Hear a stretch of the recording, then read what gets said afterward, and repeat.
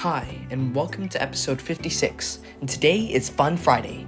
Today, I want to share a very deep story called The King and the Debtor.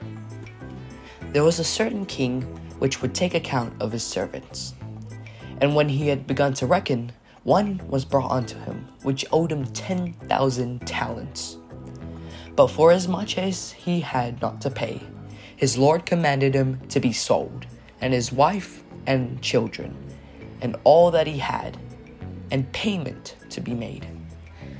The servant therefore fell down and worshipped him, saying, Lord, have patience with me, and I will pay thee all. When the lord of that servant was moved with compassion, and loosed him, and forgave him the debt. But the same servant went out, and found one of his fellow servants, which owed him 100 pence. And he laid hands on him, and took him by the throat, saying, Pay me that thou owest. And his fellow servant fell down at his feet, and besought him, saying, Have patience with me, I will pay thee all.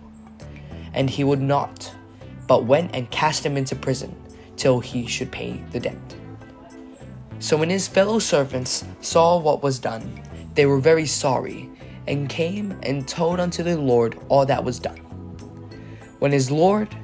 Then his lord, after what he had called him, said unto him, O thou wickedest servant, I forgave thee all that debt, because thou desirest me. Shouldest thou not also have had compassion on thy fellow servant, even as I had pity on thee? And his lord was wroth, and delivered him to the tormentors, till he should pay all that was due unto him. Thank you for listening, and have a great day. Closing off, Cardinal.